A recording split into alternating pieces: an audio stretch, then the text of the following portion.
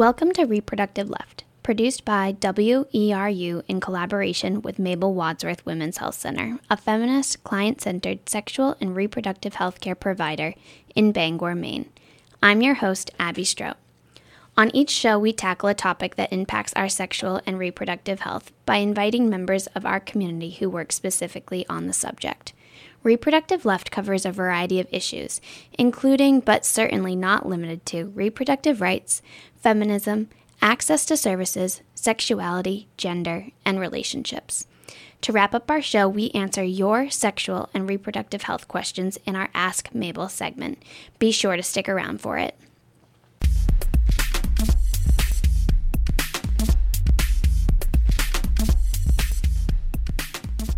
Good afternoon, and thanks for tuning in. As promised, this month's episode of Reproductive Left is a live recording done at Mabel Wadsworth Women's Health Center's annual event, Choice in Chocolate. The interview is with two reproductive justice activists from New Brunswick, Canada. The full interview is over an hour long, including questions from the audience. If you'd like to hear the full interview, you can listen on soundcloud.com/Mabel Wadsworth, and you can also find it on iTunes or on whatever podcast app you use. Every year we recognize the anniversary of Roe v. Wade, which was the landmark case that legalized abortion in the United States, by hosting our event, Choice in Chocolate. We've had numerous past programs that I'm just going to name a couple. One, we had Peaches Bass here, who was part of the Jane Collective, which was a collective of women that provided illegal but safe abortions before abortion was legal in the United States. We had Nathan Stormer here, who is a professor at the University of Maine, who spoke about abortion rhetoric and the research that he does. We had Joanne Daphne here, who gave us the abortion history of Maine in a musical and poetry format.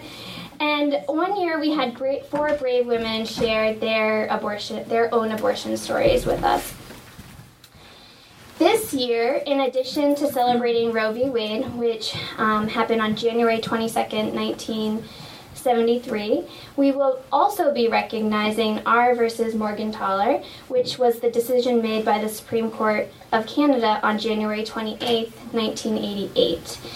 And I'm going to sidetrack from my notes for a second, because I just started learning more about Dr. Henry Morgentaler, and he'll probably be brought up a bunch through our interview today, but I would recommend spending some time researching him, because he was one incredible man that did amazing advocacy work for women in Canada.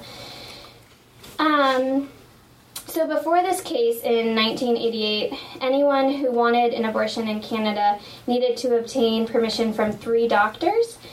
And since the 1988 ruling, there have been no criminal laws regulating abortion in Canada, and it is a violation of the Canada Health Act if a province, like New Brunswick, does not provide access to abortions. So tonight we're going to learn about access to abortion care in New Brunswick and how a group of reproductive justice activists opened an independent clinic in Fredericton less than a year after the previous clinic closed. So first, I'm going to introduce you to our guests really quickly, and then we'll allow them to give us more information about who they are and what they do. So first we have Hannah Gray, who is the Secretary and the Signing Officer for Reproductive Justice New Brunswick, which I'll also be calling RJNB tonight. And she's also a full-time student, which I think is incredibly impressive. And Allison Webster is the Treasurer of Reproductive Justice New Brunswick. She is also the Vice President of Abortion Rights Coalition of Canada, and she is a counselor and a consultant for Clinic 554.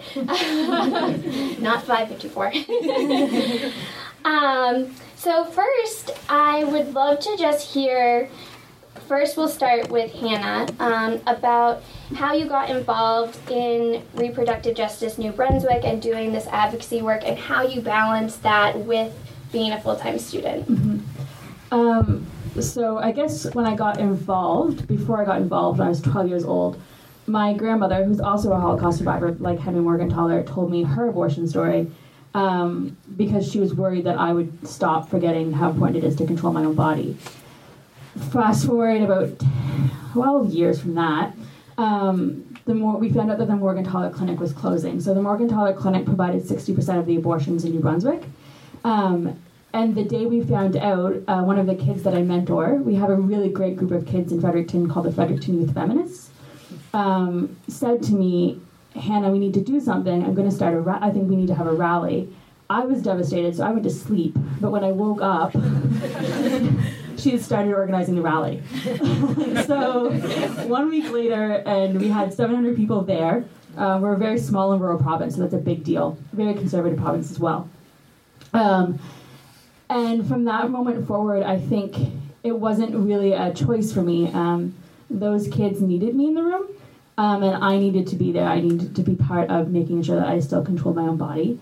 I don't think it's ever been a choice. I think that I always have the choice to leave that group. I always have the choice not to get up in the morning and go on, check the emails. I have a choice every single time I participate. But for me, it's part of who I am. It's a part of the history of my family, and it's a part of myself. I don't think that I would feel whole not doing it. In terms of balancing it, has been for the past 2 years now a part of my life. It's a daily part of my life. I probably spend more time on it than school. I probably spend as much money on it as school. But I just think that it makes me a better person. It makes me a better mentor. It makes me a better sister and daughter. It makes me a better person to myself. And so when we talk about a balancing act, it's unconscious, it's second nature, because I haven't lived any other way for probably about 2 years now. So. Wow. And so also I want to ask you, Allison, how did you start to get involved in reproductive justice and access to abortion care, and what continues to motivate you to stay involved? Because it's exhausting work. It can be exhausting, but I worked at the Morgentaler Clinic, which was in operation in New Brunswick since the late 80s. I worked there for 5 years as support staff.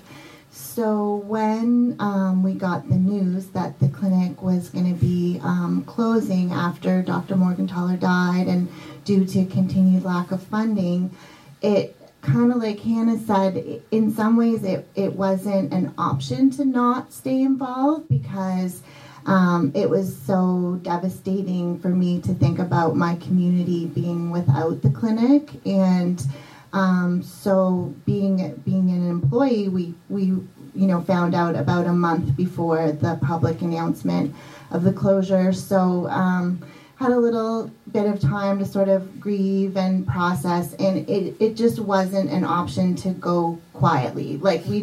It wasn't. So I'm very proud to be one of the founding members of what is now RJMB. And really there was like a group of us. It was like a snowy March day, and we just met in a coffee shop, and there's probably about 20 people from different walks of life, law professors, other community activists, and we just had to mobilize. We didn't have a choice. So since that day, and I mean before then, we were still doing some activism, and I became involved with the Abortion Rights Coalition of Canada not too long after I started at the Morgentaler Clinic. So doing some activism with that group, but really just the need and the fear that our community would be without this really necessary health service was just enough to drive us and become the group that is now RJMB.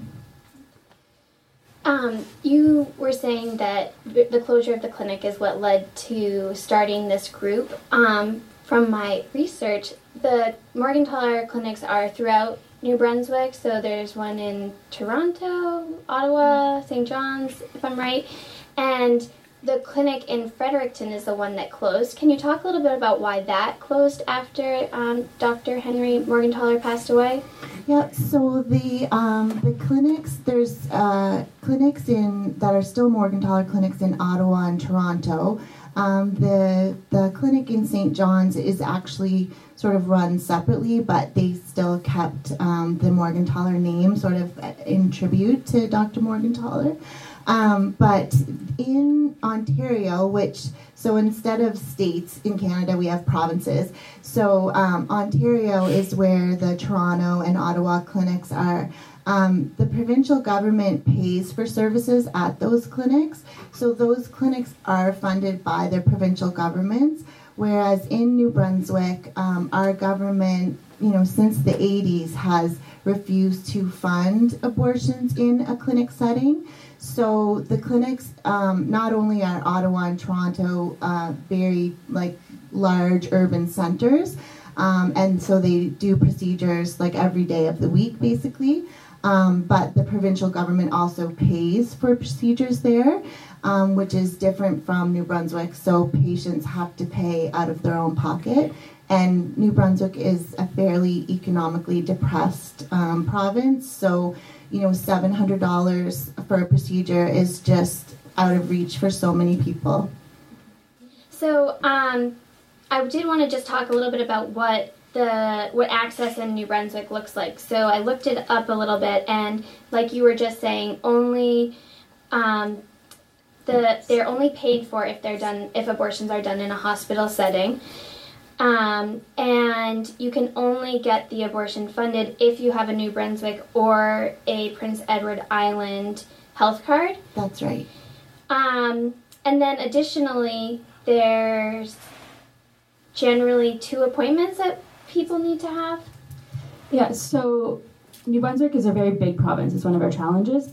And we're a bilingual province. And so the northern part generally speaks French and the southern part generally is English.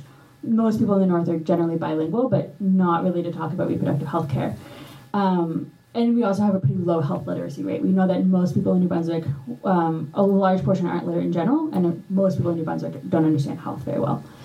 So to get an abortion, you have to go to one of 2 hospitals.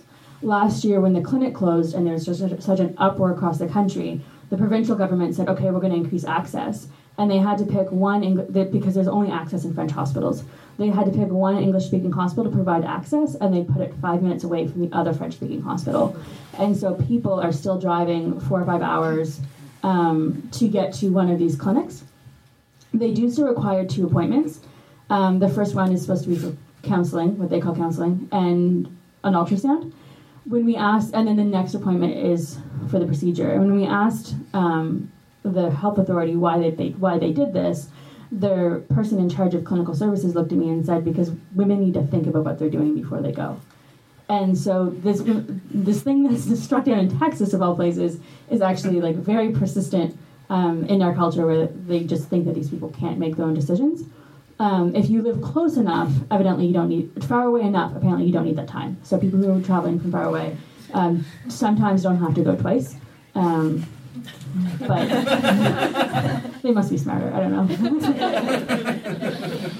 Also, the abortions are only performed up to 11 weeks after conception, and often there's a 4-week waiting period. So, or not waiting period, but a wait list because it's so booked. So, what are people's options if they're further than 11 weeks? The only option is to pay to go to a clinic. There's nothing else that they can do. There are clinics in out of province. So up until recently, and actually still ongoing, patients can travel to Quebec, but from where we live in Fredericton, it's a solid 6-hour drive just to the border. And because of the law that our government has about not funding clinic procedures, if a patient goes to a hospital in Quebec, they can get refunded their money, but if they go to a clinic in Quebec, they're just out of pocket.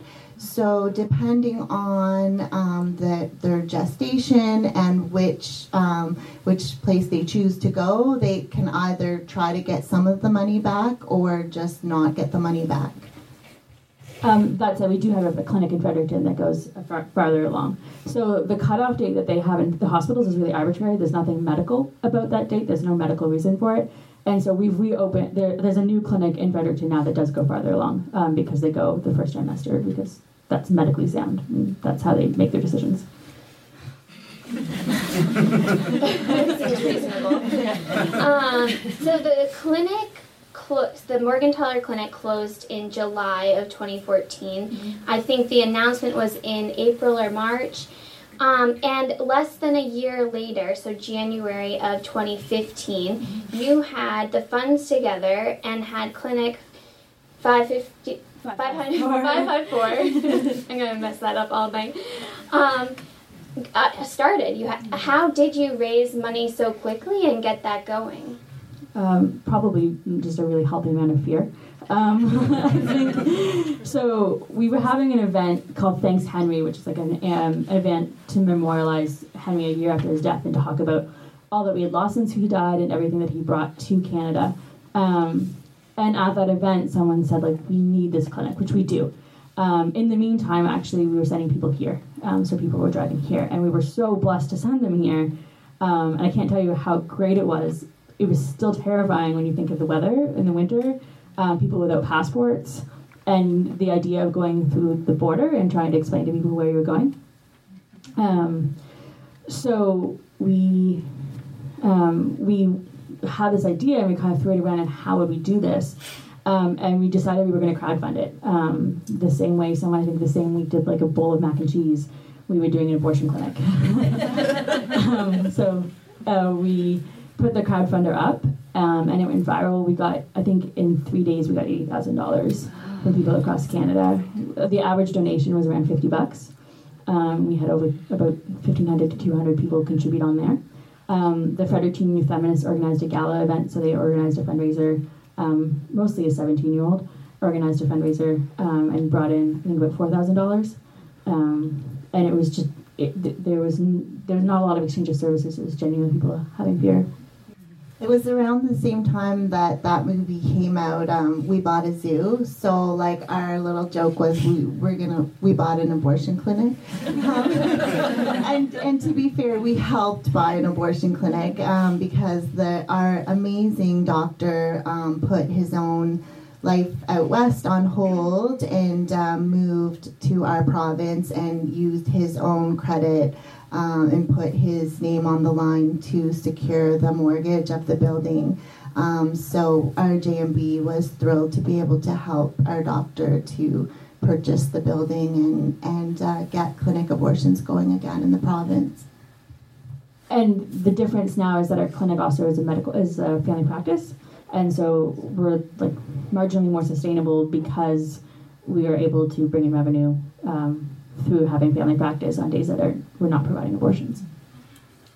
I just wanted to say quickly, so we were seeing women from New Brunswick for about 6 months, and I work as a clinical assistant on days that we do abortion care, and it was really, actually, I'm glad that they do not have to travel to Mabel's anymore, but it was a good experience to get to know some women and get to know Canadians a little better. It did seem like the stereotype was true that everyone from Canada is nice, but our health minister's not. If you are just tuning in, you are listening to Reproductive Left, produced by WERU in collaboration with Mabel Wadsworth Women's Health Center. Today's show is a live recording from Mabel Wadsworth Center's annual event, Choice in Chocolate. The interview is with Hannah Gray and Allison Webster from Reproductive Justice New Brunswick, and we are talking about abortion access in New Brunswick. When you first started the crowdsourcing, how long did you anticipate it taking to fundraise for this?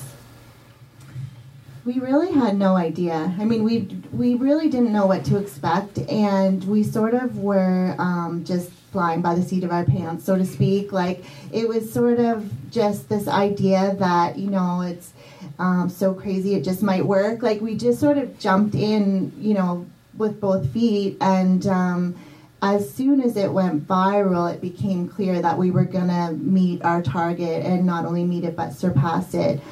within a few days, a few weeks, I guess.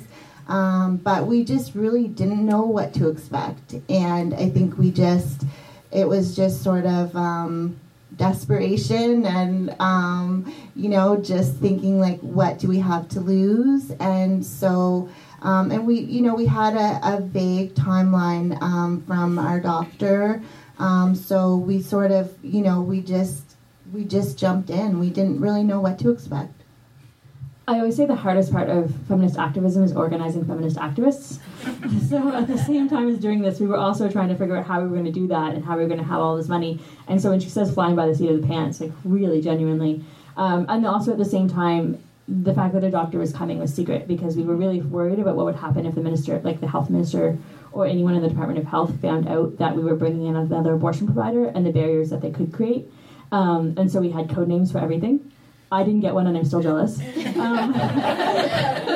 But we had code names, we had very secret emails, and it was a very it was very easy to see how people before us would have had to feel, because on top of all of the secrecy that comes with it, we know that the history of abortion in Canada and in the States has been built on a lot of violence, and we were very lucky to avoid that, but also understood the culture of fear, I think, better than I have ever before. I think we also felt like a real, especially like when this money started coming in, like we felt such a responsibility to, and so much gratitude to people that, sent anywhere. We got a letter, like not even, not an email transfer or whatever, but an actual letter with a $5 bill in the envelope and with a note that said, like, I wish I could give more, but, what you guys are doing is so important.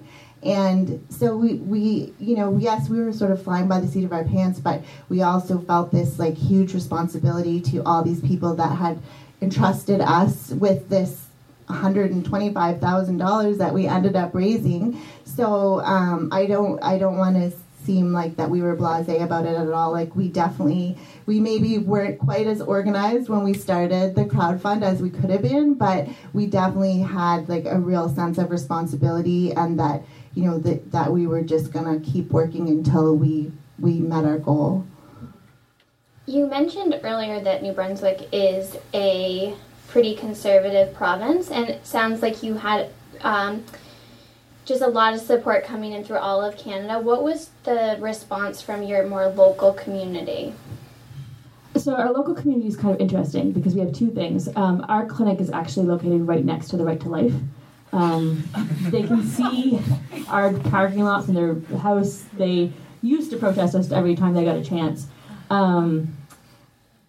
But what happened was, in that atmosphere where we're getting protested on the street every day, where people are getting chased, as they're walking into the clinic, they're getting chased, we found out that all of these people who before could stay silent realized that they couldn't. And so all of a sudden, all of my classmates were also at these rallies with me. All of these teachers, the profs were joining RJNB, people were talking about it, I think, more than I could have imagined before, because everybody knew that there was something on the line. In November of 2014, the Liberal Party promised to improve access to abortion in New Brunswick. Have they kept this promise? We both like each other a lot. The now premier of our province had promised in his campaign to remove all barriers to access, which is a pretty lofty promise, and they just really haven't come close. But they added the extra hospital in the same city that we already had a hospital. And then sort of have just said, like, we did what we said we were going to do. So, even though we had a change of government from conservative to liberal, it's marginally improved, but they sort of still seem like they just don't want to face it. It's kind of like, so we sent them a letter recently. We got a letter back from the Minister of Health, Victor Boudreau, shout out, and he said, we identified all of the barriers, and then kind of said, and that's all. He said, we identified them and we removed this one. and now that's it. So we're very much still waiting, very disappointed. We recently had a party of an anniversary of nothing in November. We celebrated an anniversary that repeal that didn't happen. I was reading in your RJNB zine, which is awesome, by the way, that you love Clinic 554, but you are separate from it. I'd like to know more about why, as the Reproductive Justice New Brunswick, you think it's important that there is this clinic that provides abortion care instead of working to increase access to the hospital care. There's quite a few reasons. It's best practice, and we know that. In hospitals, the stories that we've heard from the past 40 years of abortion services in New Brunswick is that inevitably what happens, and the Department of Health has acknowledged this, in fact it was one of them that told me this, is that you can start a clinic that's completely pro-choice and in a hospital, and you can staff a hospital with people who are pro-choice, and then someone goes on mat leave. And then that's a really good time for someone who's anti-choice to get in there. And so we've heard a lot of stories about people being forced to do things that they didn't want to, being forced to look at ultrasounds when they didn't want to. The clinic, the other hospital in Moncton, not the new one, but the old one, actually has a blacklist policy that if you show up more than 15 minutes late, you're blacklisted from that part of the hospital forever. So you can't cancel or miss appointments. I have, with the youth that I've worked for, called to ask for abortion care, and they have lied to us over the phone about who can get abortion services. Not everyone who's there should be or wants to be there. They always say that the clinic got protested and that's why they have to close it, but I'd much rather have the protester outside than touching my stomach. And the clinic is now up and running successfully for a year. We actually announced it a year this week. Oh, perfect. So what is RJNB working on now, and what are some of your major projects for the upcoming year? So we're still working on lobbying the government to get abortion services funded in the clinic. That's a huge one because it's still an incredible barrier for so many people. So, abortion access is still one of the forefront of what we're working on. But we're also working on reaching out to other activists in the province, working with New Brunswick Families for Midwives, because in New Brunswick, patients can't choose to have a midwife in their delivery process. That's another unfunded service in the province. Working with the youth feminists and trans care. We do a lot of skill sharing. So we do one of the first time, for instance, I'm planning media training, and we're just inviting all of the grassroots organizations. We really lend our support pretty far and wide. We are on an anti-austerity group. I'm trying to think. We're trying to work with a group in PEI, so Prince Edward Island, the province next to us, recently is about to launch their own lawsuit as well. And so exploring those options. We're petitioning locally and federally. We spoke out against conscientious objection. So in New Brunswick, in Canada, there's an ethical code that a doctor can refuse care that's against their religions or refuse to do care. So that would mean refusing to provide an abortion, but you still have to refer them somewhere else. And our health minister made a statement that you could just refuse to treat someone if they were against your religion, referring to trans people. So saying that he was not going to force any doctor to see a trans person, including in the emergency room. So we spoke out against that. We organized a lot of panels and things like that. So it's that kind of lobbying. All right, so I am now actually going to open it up for audience questions. First, I just want to thank you again, both of you, for coming down, joining us for Choice in Chocolate, and being on Reproductive Left. You've been amazing.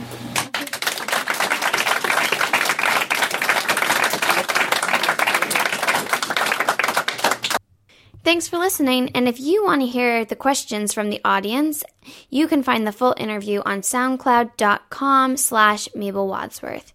You can also listen on iTunes or on whichever podcast app you use. Thank you for listening to Reproductive Left, produced in collaboration by WERU and Mabel Wadsworth Center.